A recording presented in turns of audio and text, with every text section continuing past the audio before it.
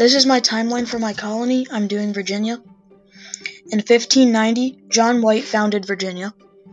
In 1607, Jamestown was established by the Virginia Company. In 1624, Virginia became a royal colony. In 1676, Nathaniel Bacon rebelled and the city of Jamestown was burned down. In 1698, Williamsburg became the capital of Virginia.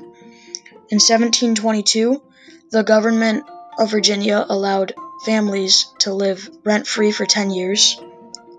In 1776, Thomas Jefferson, who was a president from Virginia, wrote the Declaration of Independence. And in 1788, Virginia became a state.